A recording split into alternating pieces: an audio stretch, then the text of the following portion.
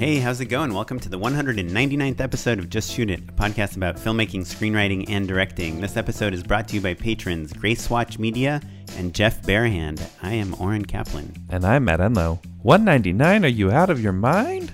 I am. Do you remember those commercials? Yeah, is it for pizza or for I think it's like maybe like hamburgers or...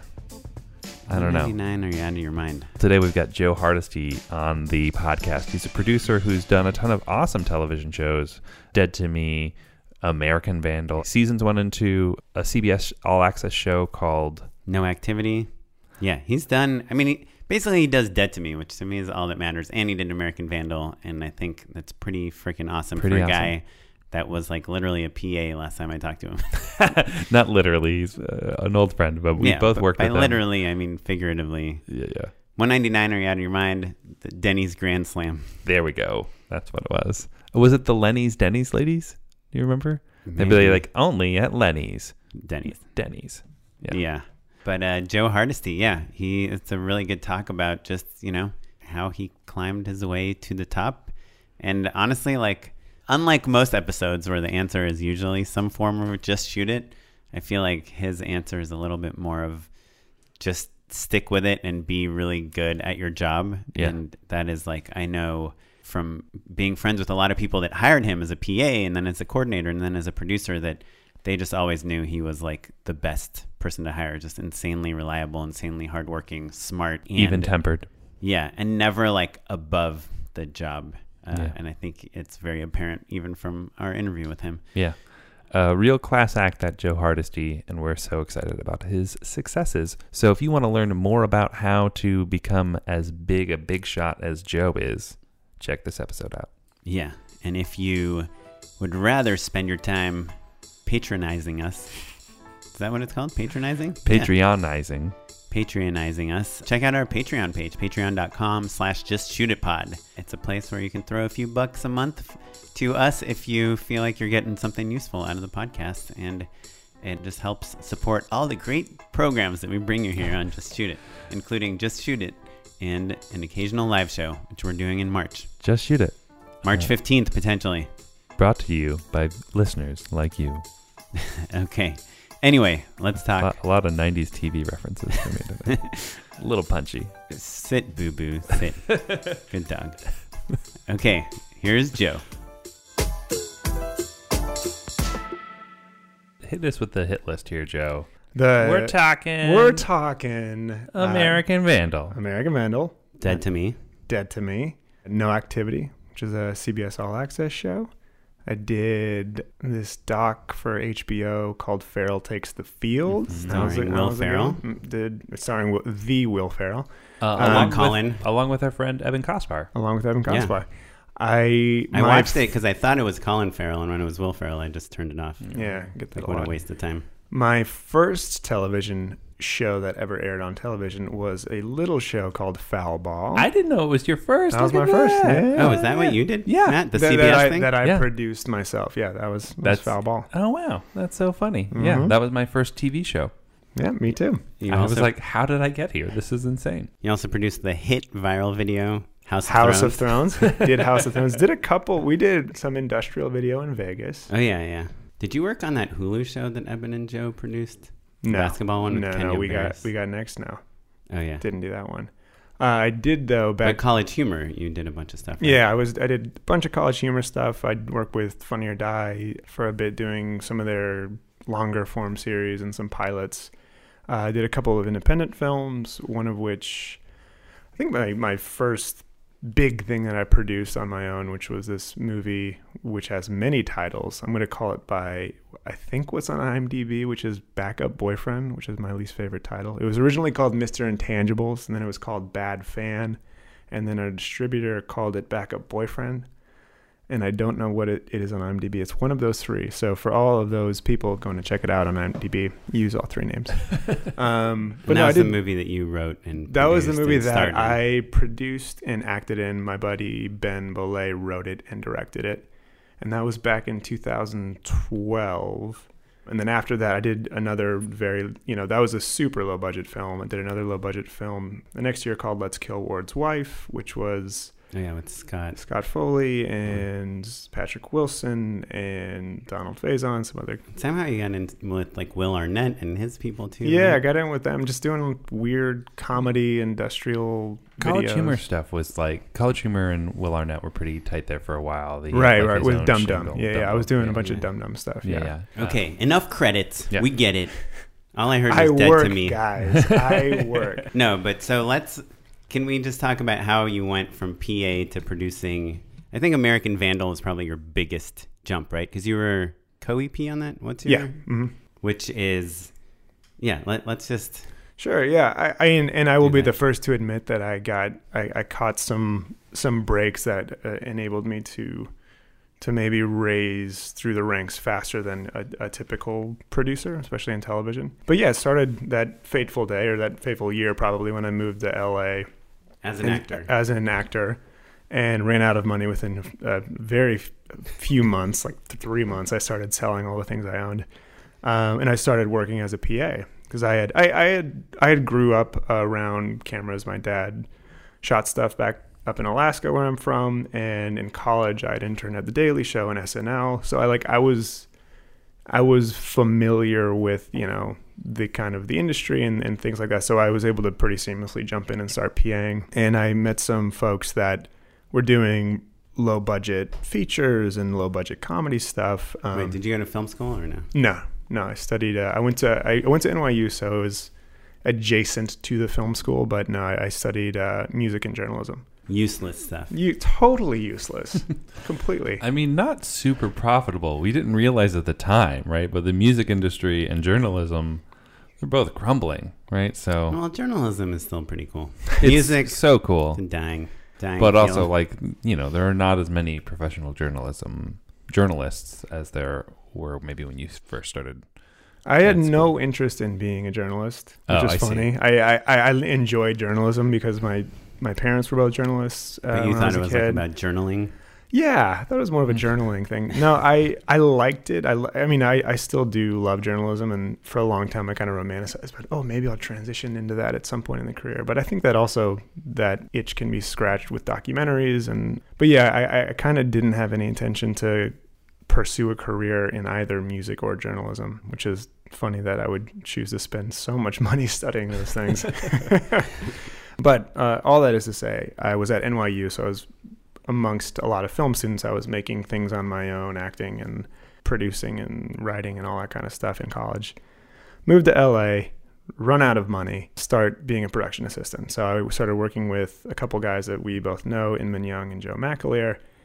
They were doing low budget films, low budget comedies, pilots, things like that. And what's really cool, outside of the studio system. They're not outside doing of the studio system. They're NBC not pilot. They're doing like a YouTube pilot. Yeah, and what I think was really cool and why I'm so grateful that I fell into that is because I think that, and I see this a lot in TV, is like if you jump in as a PA on a big TV show, you're going to be a PA for years, and then you're going to maybe get that APOC break and be an assistant production office coordinator. And then you got to be that for a couple of years before you're in the office, like you're in the office, yeah, and coordinating parking and stuff like that. Everything, POs, and a lot of minutia. And then you have a few years of that before you're able to take the step up to coordinator. And then you have a few 5-7 years of that before you can be a supervisor. And then it's like if you get in the bigger structure that is network TV or bigger studio stuff, I do think you really have to earn your stripes. You can't just jump in, be a PA once and be like, oh, that's cool, I can do this now. Yeah, sure. But you're also surrounded by people who have been doing it longer, that want it also, so that I'm assuming you kind of have people that are kind of pushing you down a little bit. Well, and like also, telling you to get in line. I mean, maybe not, but that kind of, I think, is an office to office problem. But there is so much about making a network television show. You have to be so detail oriented that just getting good at that job takes a little while. Yeah, no, there's so much more, and there's more at stake, and there's more volume, there's more people, there's more numbers, there's more elements, more episodes even. Yeah. Versus jumping in to do a 12-day feature. I could come in as an office PA and then jump and be on and then I'm the set PA, and then I'm the post PA, and all of a sudden you're able to for me, I was very hungry when I came out here, and I quickly found out that I liked what I was doing and I was good at it. And so I just very quickly was trying to progress and elevate and make the jump. So yeah, I came up doing the production office route, which was a production assistant to a coordinator to a supervisor into producing. And do you think it was important that you kept working with the same producers, or do you think it's important to try to work with like a bunch of different people? I think it definitely, I think there's advantages to both. I think in my particular case, I was coming up underneath someone who was very willing to help me elevate, and still to this day, I mean, I consider him a mentor and a friend, and he's someone I still call for, questions or things like that, or want to pick his brain about something. So I think that there's something that can be amazing about sticking with one person, because you can really grow under them, especially if they're helping lift you up. I also think it's really cool to see the different styles of different producers, because there's so many different ways that you can go about making a TV show or making a movie. Like as far as attitude, how you structure an office, how you work with your show, like there's so many different styles. So I think that it's really cool. And one thing that I probably didn't do enough, because I did, not that it was insular, but I just so happened to work with the same producing team. So I didn't get as many like producers I got to work with. But I do think like I don't think there's anything wrong with either way. But back to my kind of how I got here. So yeah, I got in with this team. They were busy.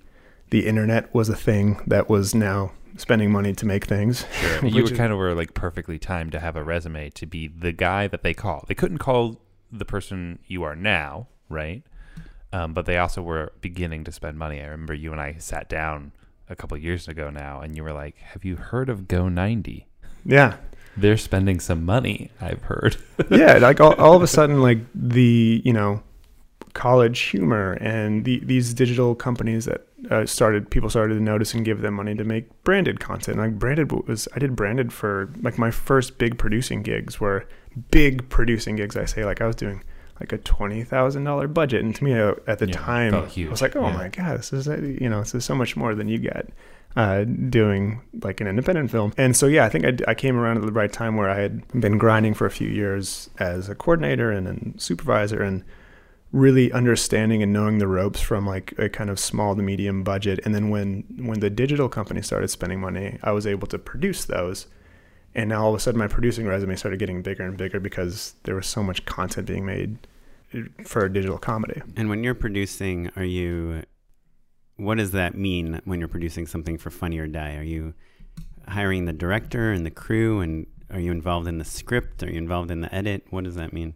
It's different from show to show. I think that at a base level, I'm always serving a line producer function. So I'm doing budgets, I'm doing schedules, I'm hiring key crew, I'm interfacing with the studio or the production company. And then beyond that, kind of depends on my relationship with either the production company or the studio. The last few shows I've done, Dead to Me is a CBS Studios production that airs on Netflix. American Vandal was CBS Studios for Netflix, but also Funny or Die produced that. But so my on top of line producing, I'll work with just basically making sure that all of the heads are talking to each other and everyone's on the same page. It's really just a communication position, making sure the showrunner knows the studio's expectations on this particular thing, and making sure the production company has approved this, there's just so much. Once you get a lot of companies and people involved, like it really is a full-time job, just making sure everyone's on the same page, has the same information, knows when to expect things. So yeah, on top of just doing the day-to-day, that's a big part of the job. And then also there's a huge interpersonal HR, human-to-human part of the job. I think that's, almost half of what you deal with on a day-to-day is you have people coming to you with things, whether it's, hey, I need this piece of gear tomorrow, or hey, I need an extra body, like we just can't cut it with 3 guys on the team, or hey, this other department head's an asshole and they're talking shit to everyone about the show. Like, so there's so much interpersonal stuff to just deal with just to make sure that the show's running smoothly. So it can be as small as tracking a budget, making sure the costs are okay, signing payroll. But I think that I pretty much always like to do as much as I can and do what's best, what the show needs. And that more often than not is just being the person to talk to, like for big or small. And so what about the creative side of things? It really depends on, I think, my relationship with the creator.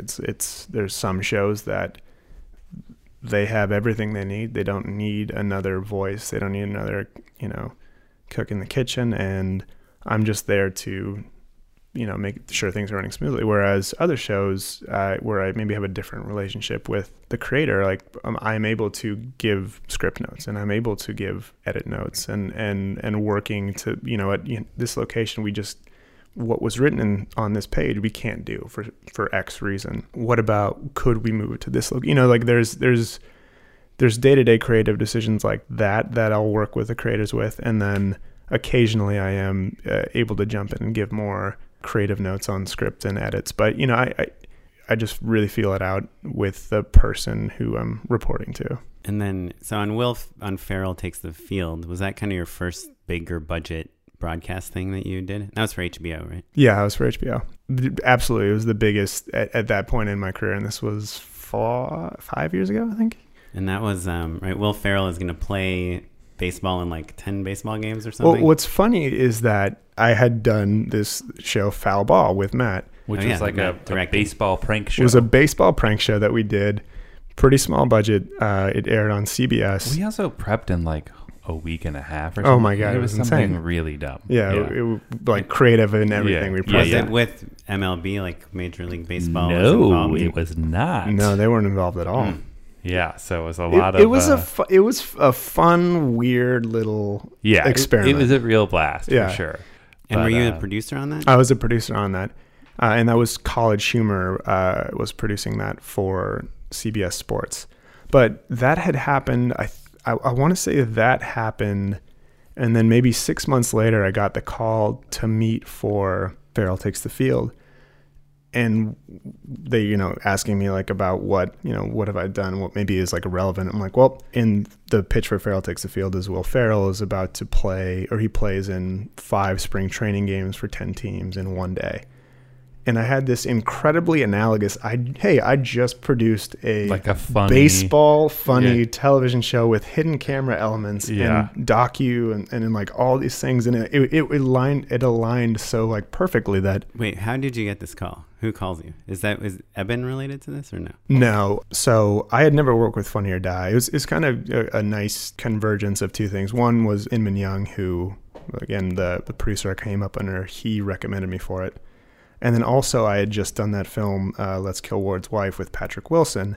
And oddly enough, one of the execs at Funny or Die knew Patrick from back in New York. And so I had two recommendations. They're both like, oh yeah, you should definitely hire this guy. And also at that time, especially like the Funny or Die and the College Humor people, there's a lot of crossover. People were kind of bouncing back and forth. There were camps certainly, but like, if you were working for one, you might as well be working for the other. Yeah, exactly. But also, I think like an important takeaway here for our listeners is that it's like a lot of times people are like trying to figure out if they should like focus on one thing or one team or one group and like grow together or do a bunch of different things. But so many times you get the job because 2 totally different people recommended you. Yeah, that's how I got hooked up with Ellen as well. Like if you're on 2 different people's lists, then there you go. Yeah, exactly. Yeah. Then you have a much, even like when I did that Lifetime movie with Lori Loughlin, we had approached her, through like agents and like the producers and everything, but also Eben,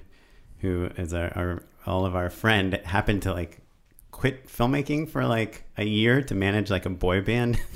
Do you remember that? Oh my God, I completely forgot about that. A boy band that was put together by like Perez Hilton and whoever put together like the Backstreet Boys. No, the British One Direction.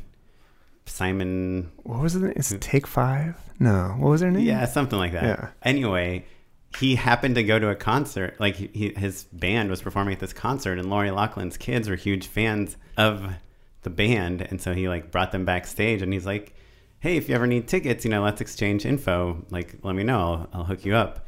And so I told him we just made her an offer, and he's like, "Oh, I'll email her and tell her that I worked with you and that you're a good guy." And I think that's why she said yes. She said, or she considered it, because it's so hard to get actors to consider anything, you know? Yeah. Even like a kind of mid-level actors, you know, for a TV movie.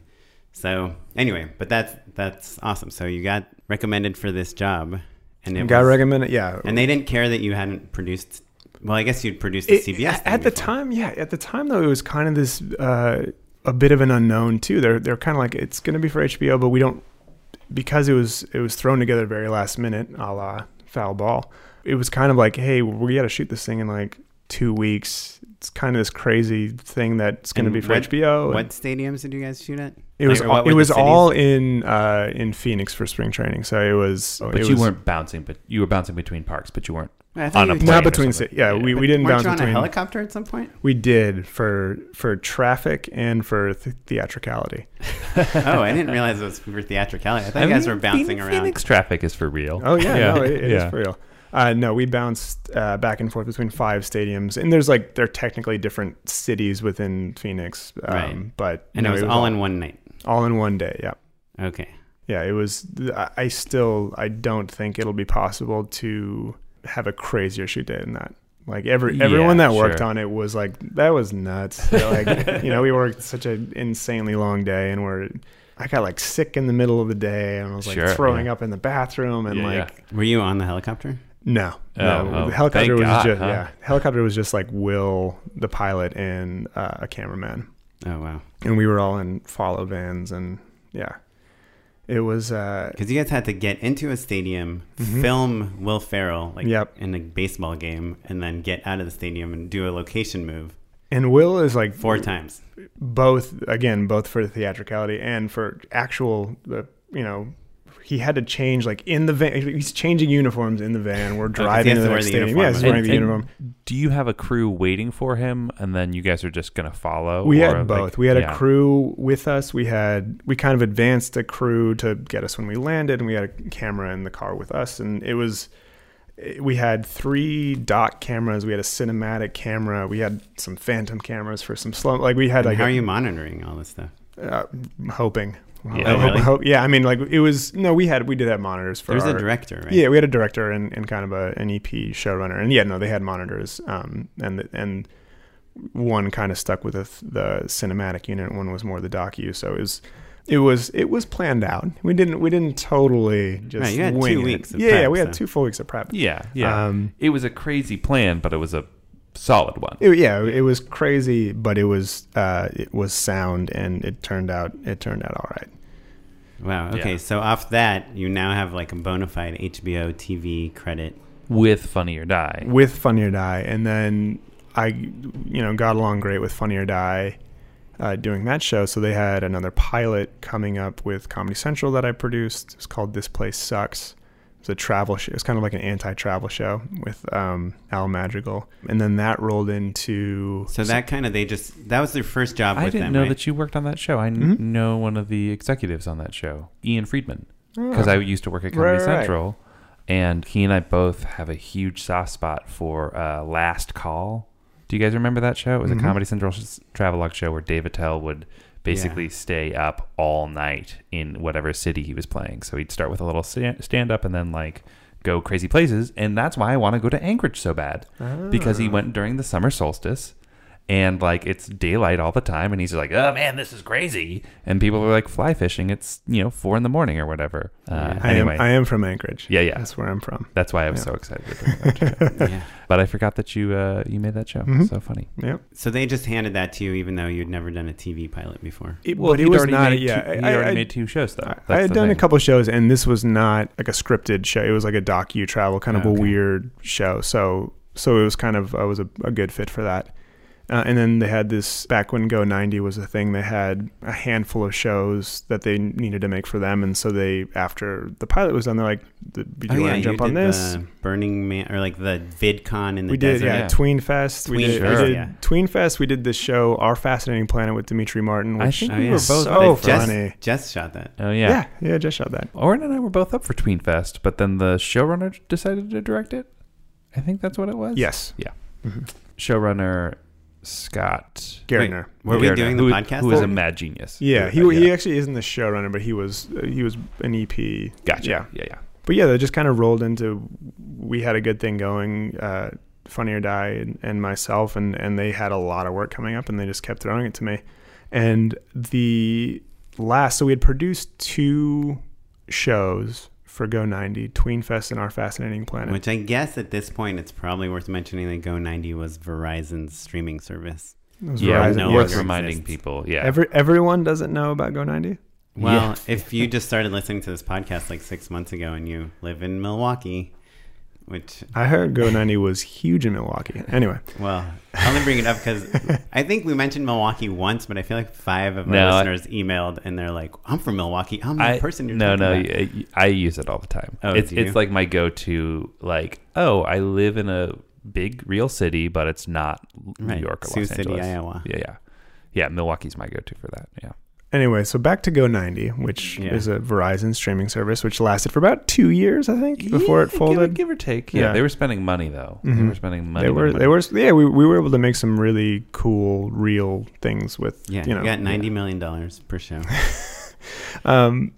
But we were getting pitches for the 3rd one, and I had worked with this guy Tony Ascenda. I love this. This is one of my favorite kind of Hollywood stories because it's Tony and I worked together. His first job in LA I produced. It was that $20,000 big budget branded video that we did for College Humor. And then I got him in with Joe McAleer at Window Seat, and he and I started doing these industrial videos together that are. Did you do the Mattel Hot Wheels? Yeah, all these Mattel videos. So we did a bunch of these. Sizzles, they call them. Like they were internal videos for Mattel about their Hot Wheel products. They're more industrials than internals. I think they would take them to like toy conventions and say hey, check out our new toys to people that buy toys. It could have been that too. Yeah. So it's like Toys R Us or it's not a TV Toys commercial, but it's like a commercial too. It's like a B2B kind of like to add other businesses. So it still needed to be slick, and it was worth it to put resources behind it because some resources. But we did film it in our office. Some resources, and at Joe McAleer's house too. But that was the last project he and I worked on together. Is we both, were doing these kind of scrappy projects, and he comes in to pitch this show for Go 90. So you didn't bring him in for that? No. But I had worked with him. I'm like, we should definitely meet with him. Did his CBS friend bring him in? He actually came through Owen Burke, who was at Funny or Die. And I forget how Tony and Owen knew each other, but CBS was already attached. I forget how that. Well, his friend, he had a friend that worked for CBS. Yeah. That they were watching like a Sixers game. Yeah, that's what it was. Yeah, it was with Alec Botnick, an exec at CBS, and they were watching a Sixers game. And I think he and Dan had come up with the idea that morning, and he pitched it that night, and they were like, "Oh, this is amazing. Let's do it." So he comes in to pitch it for Go 90, and I heard the pitch with a few other people at Funny or Die. This is American Vandal. Yeah. I forget if I mentioned that. And we all were like, this is, no offense to Go 90, but like, this is a great show. And this can go to somewhere else that's not Go 90. They came to pitch this as a Go 90 As a Go 90 series, yeah. Long story short, a few months later, Netflix has bought it straight to series. And I was still overseeing some of the Go 90 shows with Funny or Die, but basically they were gracious enough to, I'd work with Tony and I've been working with them for so long that they offered me to jump on and produce that. So that was... But I think it's worth pointing out, though. So you have a track record with Funny or Die, right? You have a track record making real documentaries, right? Even though they're zany, right? But they're off the cuff. You have a working relationship with the show creator. With right? Tony. Yeah. And I had one other point. It was a relatively low budget compared to the rest of Netflix's slate, right? Like, but it's still like $6 million or something. Yeah, millions and millions of dollars, but not Stranger Things millions. Yeah, and so I think we look back now. $6 million for like it depends if you consider it a docu-series or not. But if you do, then that's a lot of money for a docu-series. Yeah, but it's also a scripted series that has to follow all the union rules and scripted television rules. That was actually the one thing that we ran into a lot was you want to treat it like a doc, but you also have all the guilds that you have to adhere to all their rules. You couldn't just do it like a doc, Well, when Tony was on the podcast, he said like that you guys were shooting somewhere and there was a fireplace with a light switch or something that you like. I might be remembering this incorrectly, but he wanted to turn it on, so there's a fire in the background. They're like, no, we don't have permits to have fires on in the shot and like all this stuff. Like just the simplest thing that if you were just shooting it in any other way would be so easy. Yeah. They're like, yeah, it's going to be like $6,000 to get all the permits and all that stuff for that. Let me recommend, if you shoot in Russia, there's just a little man with a propane tank. He'll light anyone on fire for you. For real, I did some cat commercials in Russia in the beginning of 2019. And I was like, well, how does the fireplace work? After asking if there was a FSO, a fire safety officer, and they were like, we don't know what you're talking about. And there was just like, he just died of starvation. Just a man in the like behind, like hidden in the chimney, basically, with a propane tank that he would turn on, and then he'd flamethrow all of the fireplace. And then when I'd call cut, he'd turn it off, and they were like, don't roll for too long. Because he's in the chimney? Wait, he was... Wow. He wasn't in the chimney, but he's like tucked around the corner. Oh, it's so funny. That was the plan. That's what we did. And there's like cats running around. That stuff. tracks for the Russian cat commercial. It was wild. Anyway, I digress. So before this, you had done like a big union, like IATSE and SAG and all that stuff. I had like done, I had worked with all the unions before, but this was my first, I think, full union shoot. So that means SAG for the actors, WGA for the writers, DGA for the directors, IATSE for the crew, and Teamsters for the drivers and location do you manager. have to be a WGA or DGA show for Netflix? Is that a requirement? For CBS, yeah, because they're signatory. So CBS as a studio, and so CBS produced American Vandal, even though it aired on Netflix, it ran through the studio. But yeah, they have an agreement that everything they do needs to be full union. So. And so, are you PGA or DGA at this point? Nope. Today, are you? No. You're not PGA? How does you look offended? Well, you're a producer on Dead to Me. That's your credit. Well, you're a Producers Guild is not actually like a labor union or not. It's just an organization, really. There's no sort of rights that you get because of it. You get great screeners. You get great do you screeners. Get health insurance? Is it like DGA? You can through it get, I think, access to, if you don't get health insurance through a different guild, which I do, they can help you, but no, it's not like the other guilds. But what about, our friend Corey Knopf? He's DGA because he UPM'd like one show. I've never UPM'd, yeah. I've just produced. Oh, wow. Interesting. So producers are not DGA? No, producers do not have any... including line producers? Mm-hmm. Yeah. Is a UPM not kind of like a line producer? It is, yeah. Well, a UPM often is the line producer, too. It's there's a lot of overlap between, I can't UPM because that's a DGA position, but oftentimes the line producer will be the UPM and they'll satisfy both functions. Mm-hmm. Right. And it's unit production manager, right? Which is pretty much the person that is producing, like in charge of physical in charge production. of the basically the top dog of physical production. Right. But he or she and I will work basically together as a unit when we're producing, and we become, I'll usually, if I haven't worked with them before, we'll kind of split tasks and make sure that, okay, you're going to handle all vendor deals and all crew things, and I'm going to handle X, Right. And in order to satiate the union requirements, you basically just have to have a person doing that. Yeah, you have to have basically. that union position. And also probably, I imagine, a handful of other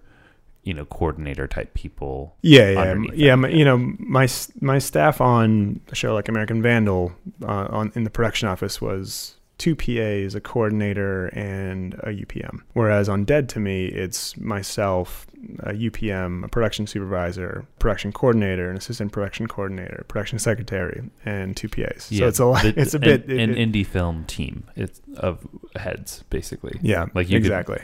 It's necessary. Once you scale up to that size, there's so much. When you have 150 crew members every single day. There's just a certain infrastructure that's required with union fringes and specific mandates, and then the reporting on all of that as well. Yeah. And so, is there a point at all when you're like doing American Vandal? Actually, I don't know if you remember, but I came to Funny or Die. Like, I had a meeting there with someone, and I saw you there, and I was like, "Hey, what are you doing here?" And you're like, "Oh, I'm doing this show with Tony Ascenda." I was like, "Who are you doing it for?" And you're like, "Netflix." I was like, "What on earth are you talking about?" And I saw you guys, like, you went into a room, and it was like a writer's room, and you had, I think, like the guy that was like the kind of the showrunner. Yeah. Like, were you ever nervous? Like, now I'm doing this big TV show, and not really, because it was still so analogous to what I've been doing before. Mhm. You know, It was just a step. It's just it's just Yeah. kind of like, I heard this once before. It's really just kind of move the decimal place. The work really is the same. It's just the numbers are a bit bigger, and everything scales up slightly, but it's really the same work. And But you're like in the writer's room and stuff, right? On American Vandal. No, I wasn't in the room. No, Oh, okay. yeah. Okay. I You kind of popped in and I out. pop in and out. Yeah. You just drop like a zinger or two. Oh yeah. And then, I guess at some that point, one's for free, boys. I mean, like when you talk about Tween Fest or when you talk about unscripted travel show or something with Will Ferrell, like there's kind of these safety things, and like that Will Ferrell playing baseball at 5 different games it can only be so bad, right? Yeah. Like, but once you have kind of you're working now with millions of dollars and you want it to be like a broadcast quality, like TV show that gets another season. I don't know. I guess it seems like when we like were the making expectations are higher. Yeah, when we were making Vandal, like especially once we got into the edit, and that was a show where I was there throughout all of posts, and I'm watching cuts, and the guys would pull me in and ask thoughts on things. Too? Yeah, I was sitting in all the casting sessions, but as we started churning out cuts, I think all of us were like, man, we think this is really good, but we have no idea. When you're so close to a project, you just have no think idea. It's great. Yeah, you're like, I think what we're making is good, but I have no idea if anyone else will think that way. So for me, of course, someone like Tony or Dan who created the show, and this is their first huge break, being creators of a Netflix show, I would imagine they felt a lot more pressure than I did as kind of the facilitator. But no, I learned really early on to not stress. I used to stress a lot when I was producing. I used to worry about everything. Joe can't help but glance at me right now. I used to micromanage a bit, sure. And I would worry about every little facet. Anything that I could control, I would worry about it, and I'd lose sleep, and I would try to do everything. And then, as I kind of settled into producing, and that probably is a byproduct of me coming up the ranks pretty quickly, because I think American Vandal, this was 2016, so this was 7 years into my career in LA, which is pretty quick. But I learned early that I just it's not worth it. I just can't. The quality of life when you micromanage and stress and all these things, I was just like, I can't do this. So I'm gonna the way I see I'm doing my best work. The way that I feel like when I'm doing my best work is when I'm just not needed. Mm-hmm. If I've done my job, I could be anywhere doing nothing in the show. So. You have to just trust the people you hire, that they're doing their work and they're managing their teams. And yeah, I feel like I would have quit a long time ago if I had continued to stress as much as I did when I was first starting to produce. Sure. Okay. So American Vandal comes out and you win a Peabody Award. Mm-hmm. How much extra money do you make when that happens? So much money. We all got so rich. No, I didn't make any more money. Didn't make any more. No more money. You got a second season though. Got a second season. Yeah. And you produced the second season too? Yep.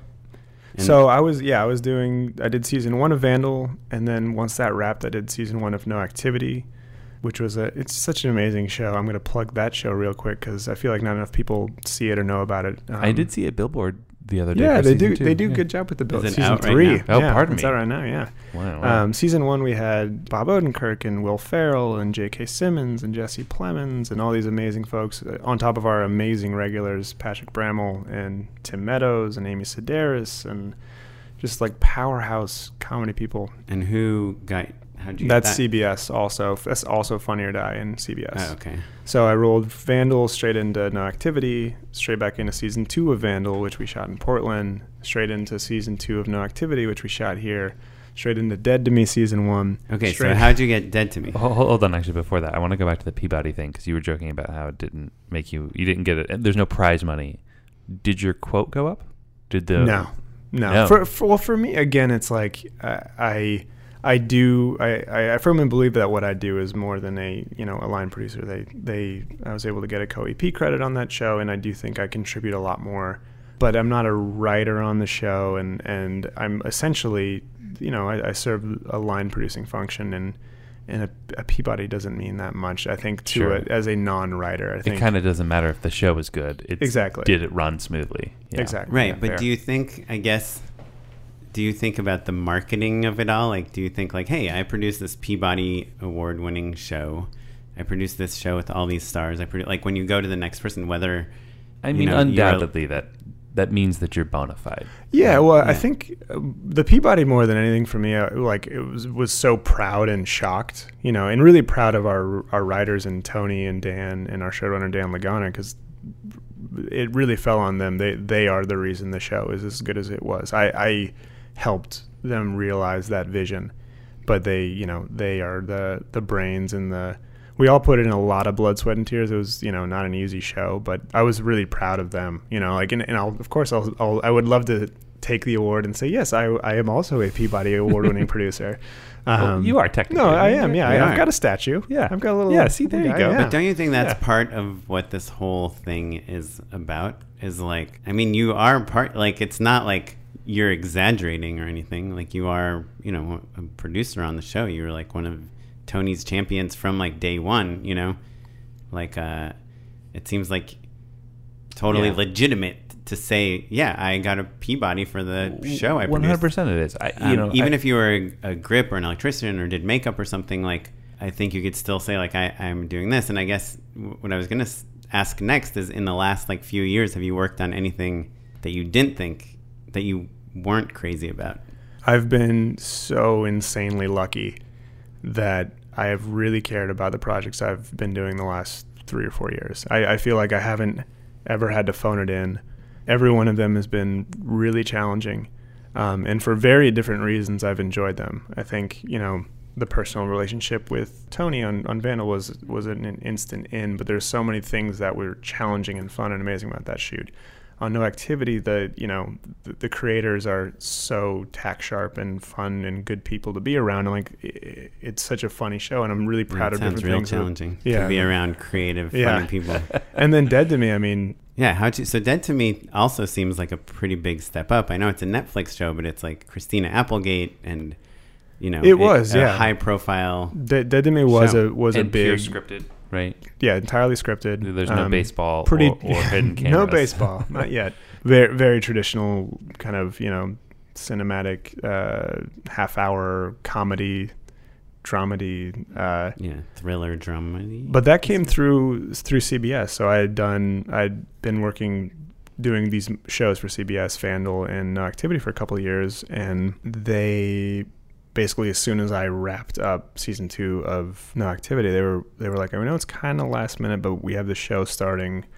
Do you want to meet with a showrunner? And she and I, Liz Feldman, we met, and it truly, I don't know if you guys have seen the show, but I mean, I read the pilot before I met with her, and I was blown away. I was like, wow, this is really incredible. And when I heard the cast, it was kind of, undeniable that this would be a pretty amazing project. So I got, and you had all that before you met with Liz Feldman. I got the pilot as I was, like right before I met with her. Which the story of how she pitched that show is pretty awesome too. Yeah, she's got a, like, it was kind of like on genesis, a whim, right? Yeah, the genesis of that's, well, it's I won't try to tell because I don't know it entirely, but yeah, I mean, she's how that show came to her is very interesting. But I guess when I had heard an interview with her that she'd pitched all these shows and everyone's like, yeah, maybe we're kind of interested, let's keep talking about it. And then like last second she's like, also this weird thing happened to me, and like I thought that might make a good show, and they're like, done, sold, make it. Yeah, I do think I remember that. Yeah. Real quick, actually, just to clarify for listeners at home, can you clarify the difference between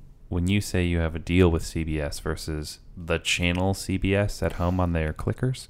Yeah, so CBS... Because they're like, you're making a CBS show that's on Netflix. Yes, so CBS as a studio... So there's 2 CBSs. There's the network where you watch all of the things, and then there's the studio, which it gets a little convoluted, and it took me a while to firmly understand the studio system, but there's many studios across town, such as CBS, such as Warner Brothers, Fox, ABC, that they produce shows to air on their network, but they also produce shows to sell to other networks. So they are separate entities. So CBS Network isn't necessarily, CBS Studios is not beholden to air stuff on their network. They operate kind of like a very big production company where they, acquire IP and develop scripts and work with other studios and other networks. Not to mention that CBS is also owned by Viacom, that also owns MTV and VH1 and all these other networks. Yeah, look, there's like 2 media companies. I guess 3. If you Yeah, count it's Sony. super confusing.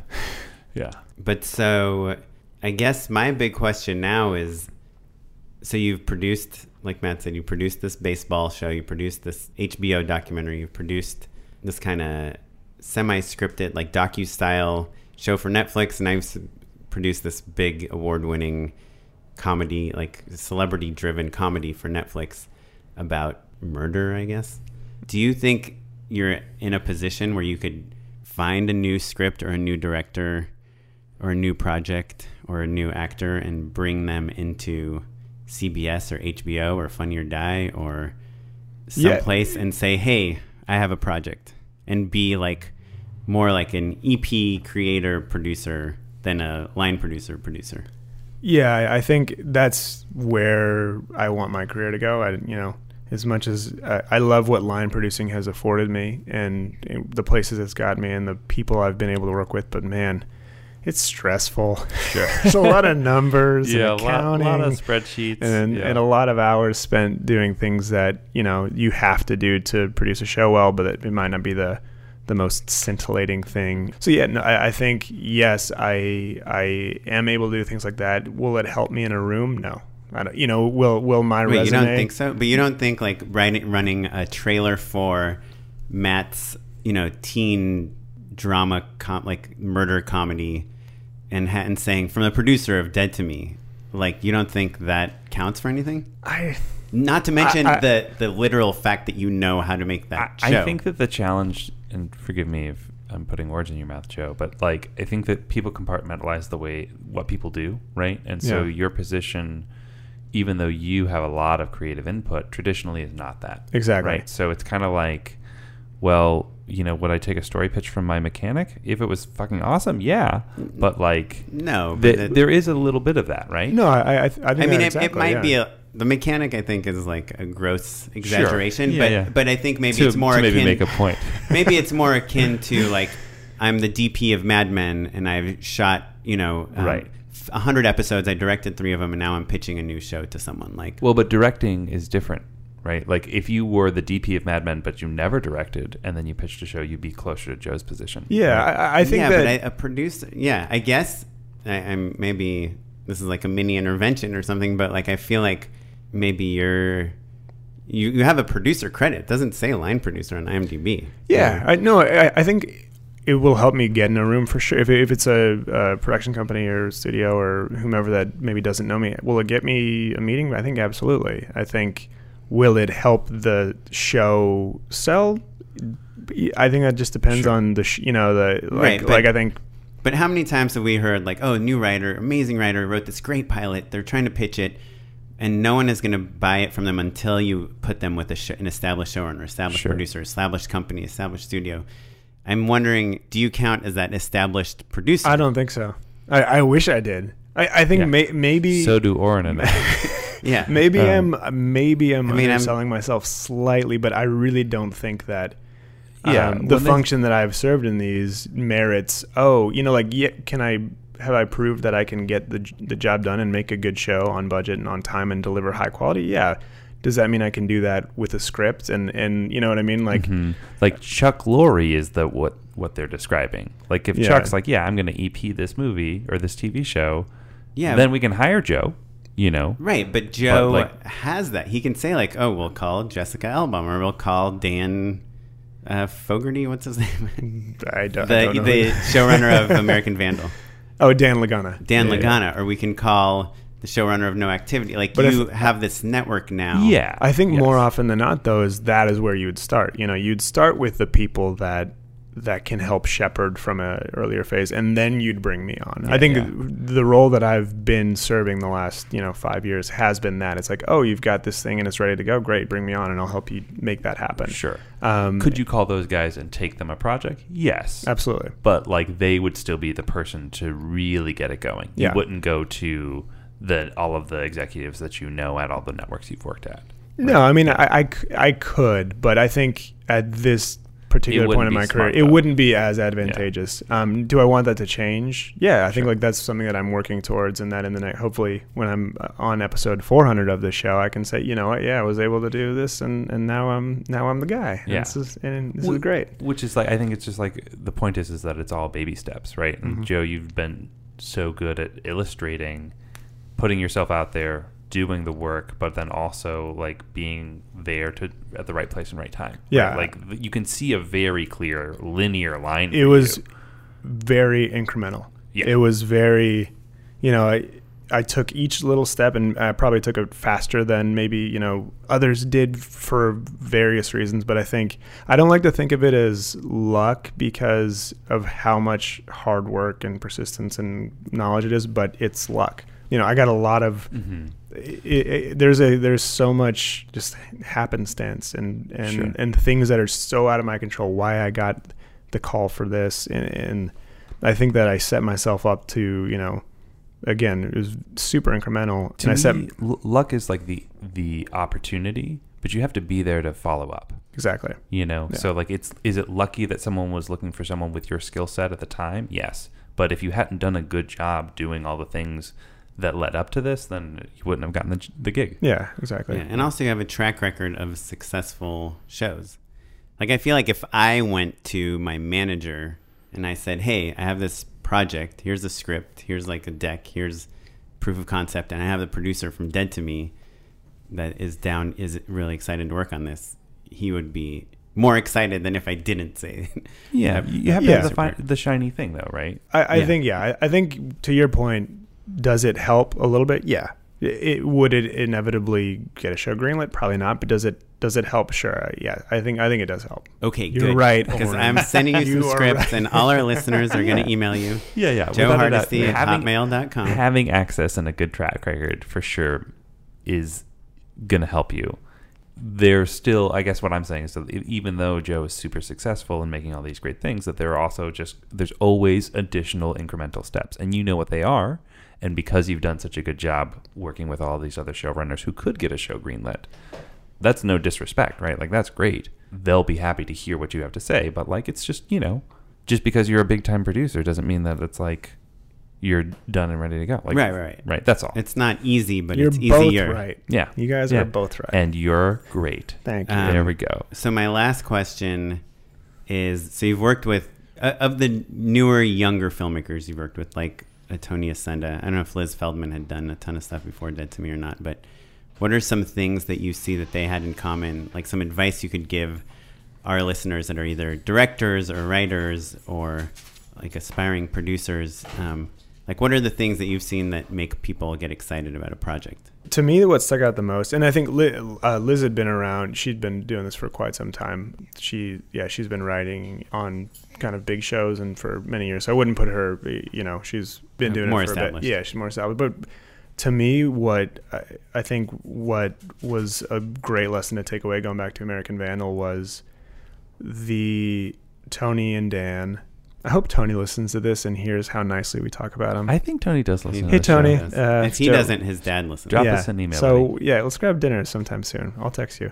No, I think the lesson that, Tony and Dan were given this incredible opportunity, and they worked so insanely hard for so long. Once we started shooting till when we finished post, I don't think they had a weekend for months on end. They were doing VO on Sundays. They were in the Bay staggering our editor. Like, they realized what they had and they worked their ass off. And I think like that work ethic, and I did too to a certain extent, but I think when an opportunity arises and you have a chance to prove yourself, like, prove it. Don't.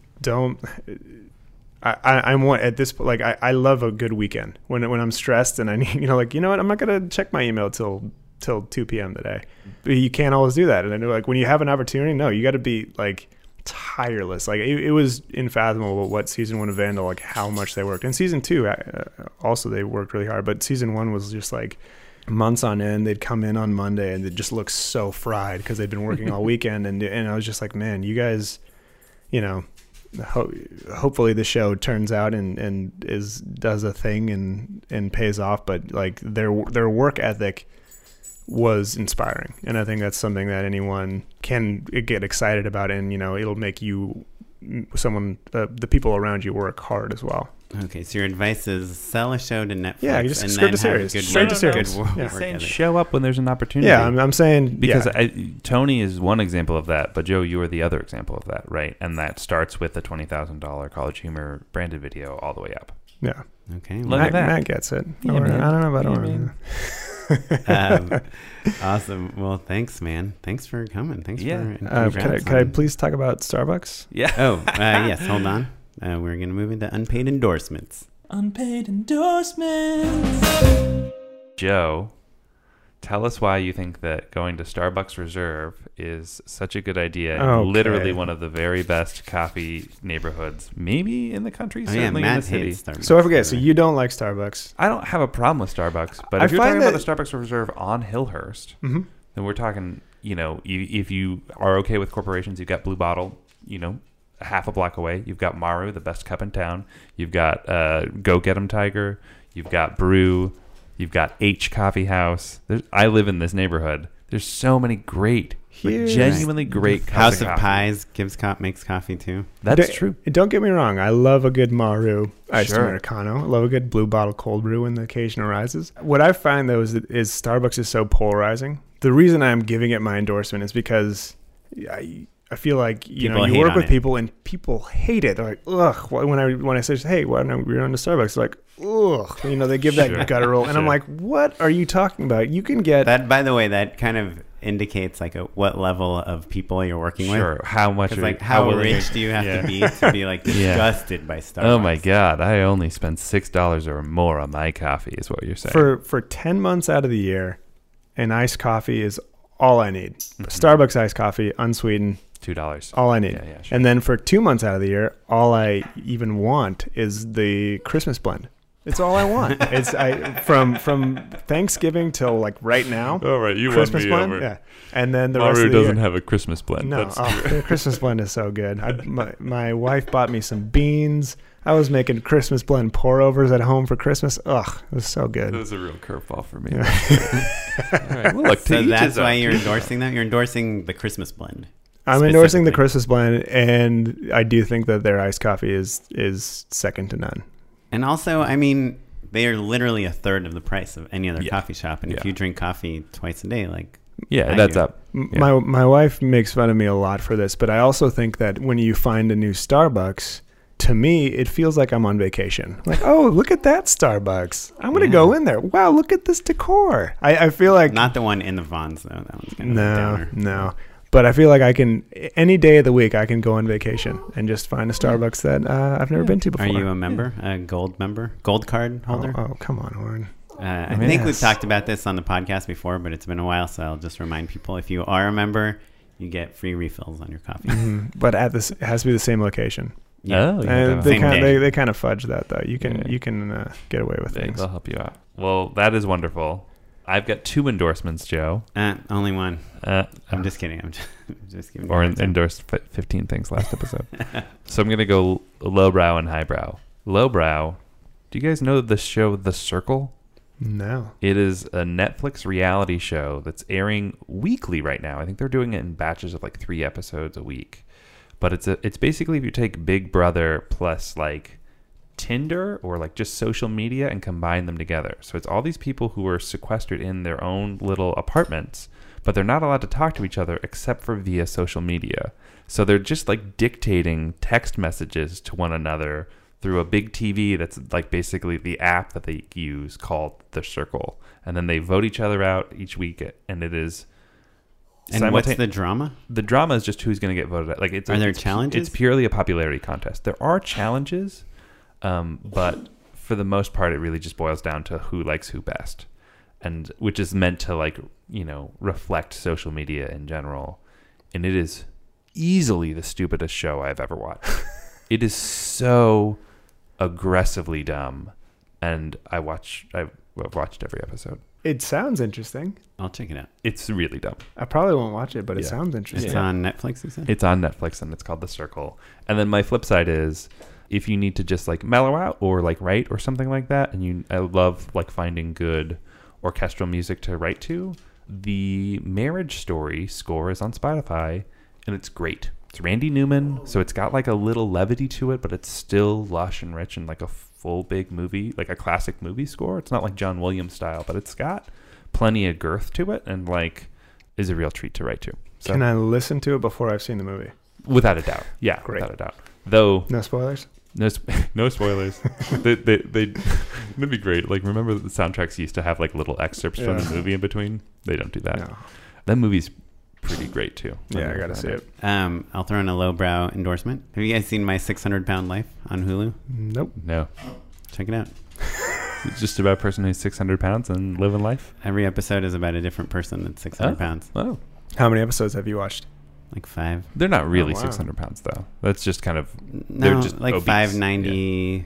I haven't seen anyone over 600, but like 594, I think, was the first How one I would saw. they not have anyone actually over 600 pounds in the first few episodes? Hey, listen, when you're north of 400, I think, look, But then you got to change the show name. They might have been 600, but by the time they got to the doctor's office and weighed themselves, they dipped a few pounds under. Oh, good. But it's crazy. It's like, you need the fire department to get you out of your house to go see the doctor. Anyway, it's kind of crazy. But my other endorsement is, and this is something based on something that happened to me today, is I got like these notes from a producer on an edit, and he just opened the email with like, hey, here are my notes.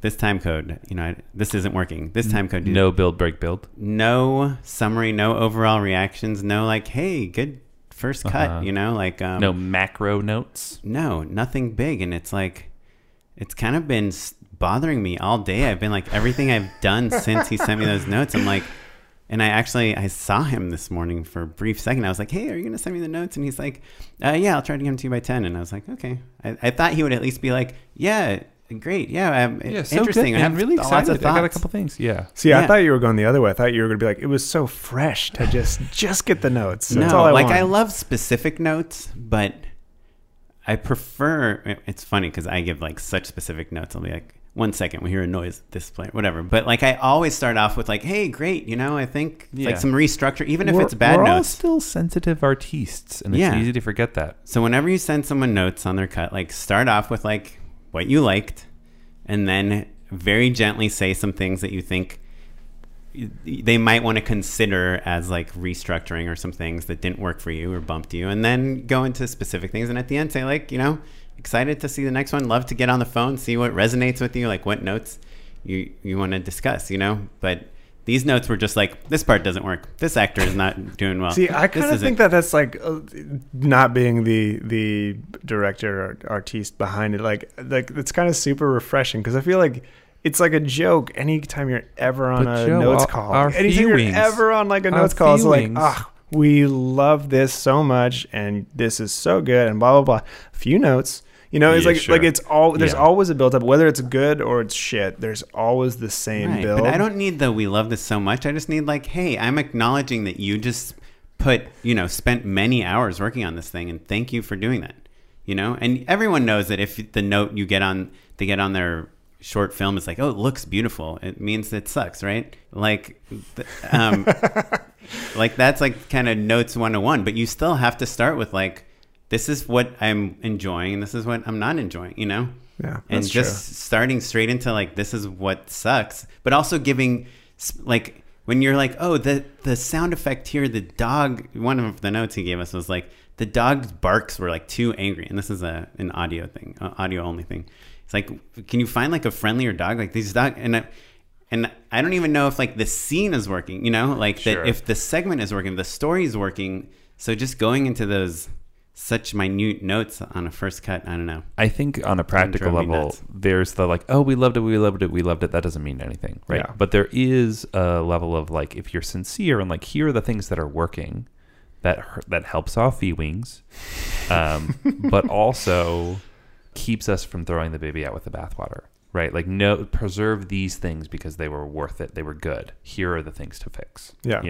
Right. No, I agree with that. And for the record, I always, Sure. it's just common decency. Say, hey, great work. This part of it, what you did is awesome. Here's some thoughts. Yeah. But at the same time, I do find it kind of refreshing to be like, here you go. Nothing but notes. Yeah, just throw the good stuff in there. Don't ruin this part. Don't ruin that part. If you're if you're gonna jump into just specific time code notes and be like, I like this. This worked well for me. This doesn't work well. This. And also, so then you have contrast. Like then like, okay, well then this thing feels better than the other thing that they're noting. Yeah, and this, by the way, is not someone I've worked with 100 times before. This is like our first project together too. So it's like, I get the shorthand with someone. But yeah, so my endorsement, whether you guys agree with me or not, is when you are responding, giving notes on something creative, try to give an overall impression at first, try to find something you like, and try to kind of introduce the bulk of your things. I think some restructuring might help, and then go into the specifics, and then try to end it with, again, like summarize like kind of what's working for you and say that you're excited to see how it's going to progress. I wholeheartedly agree. I think the perfect note, if it's an email, is the thank you for whatever you're liking about it. Like this is great. Macro notes, page notes, or time code notes, including in that is the love this joke. This is killer. This is work. Like I think that is important. And then kind of final summary. Thank you. It's the wham bam. It might be boilerplate, but it's there's a reason. There's a reason. Yeah. Yeah, cool. Well, Joe, this has been great. How can our listeners keep track of all the cool things that you are doing? Do you tweet? Do you Instagram? Just subscribe to your IMDb I have page. a Facebook. I don't use it. I have an Instagram. I rarely use it. Maybe I'll start Instagramming more. Are you on Venmo? I'm on Venmo. You can track my transactions. No, I don't do too much social stuff. And unfortunately my IMDb only changes like once or twice a year because the projects I work on are like 7 months long. Well, so keep listeners. I'll text you and you us, can do a daily update. We'll just let everyone know. Yeah. Well, if you want to Joe bought coffee today for the crew. Starbucks Christmas blend. It's the iced coffee tastes like old Starbucks Christmas blend. Well, listen, if you want to learn more about Joe or the things that we talked about, or follow the rest of this show, you can follow us at Just Shoot It Pod across all social media. You can go to justshootitpod.com to check out other episodes. And you can email us at justshootitpod@gmail.com, or you can leave us a voicemail at 16262-SHOOT1. That's right. Oh, wow. You can follow me at Mr. Matt Enlow. And I'm on Instagram, where I've been posting a lot of film-related stuff because of some annoying listeners that complained about too many family photos. Or some positive reinforcement also. I've gotten a lot of good feedback about those posts. Oh, thanks. I'm at OKaplan on Instagram. This episode was edited by Sarah Weirda. Our webmaster is Ewan Williams, and you're listening to music provided by the Free Music Archive and the artist Jazar. Additional ad music by MusicBed. Thanks. Bye. Bye. Bye.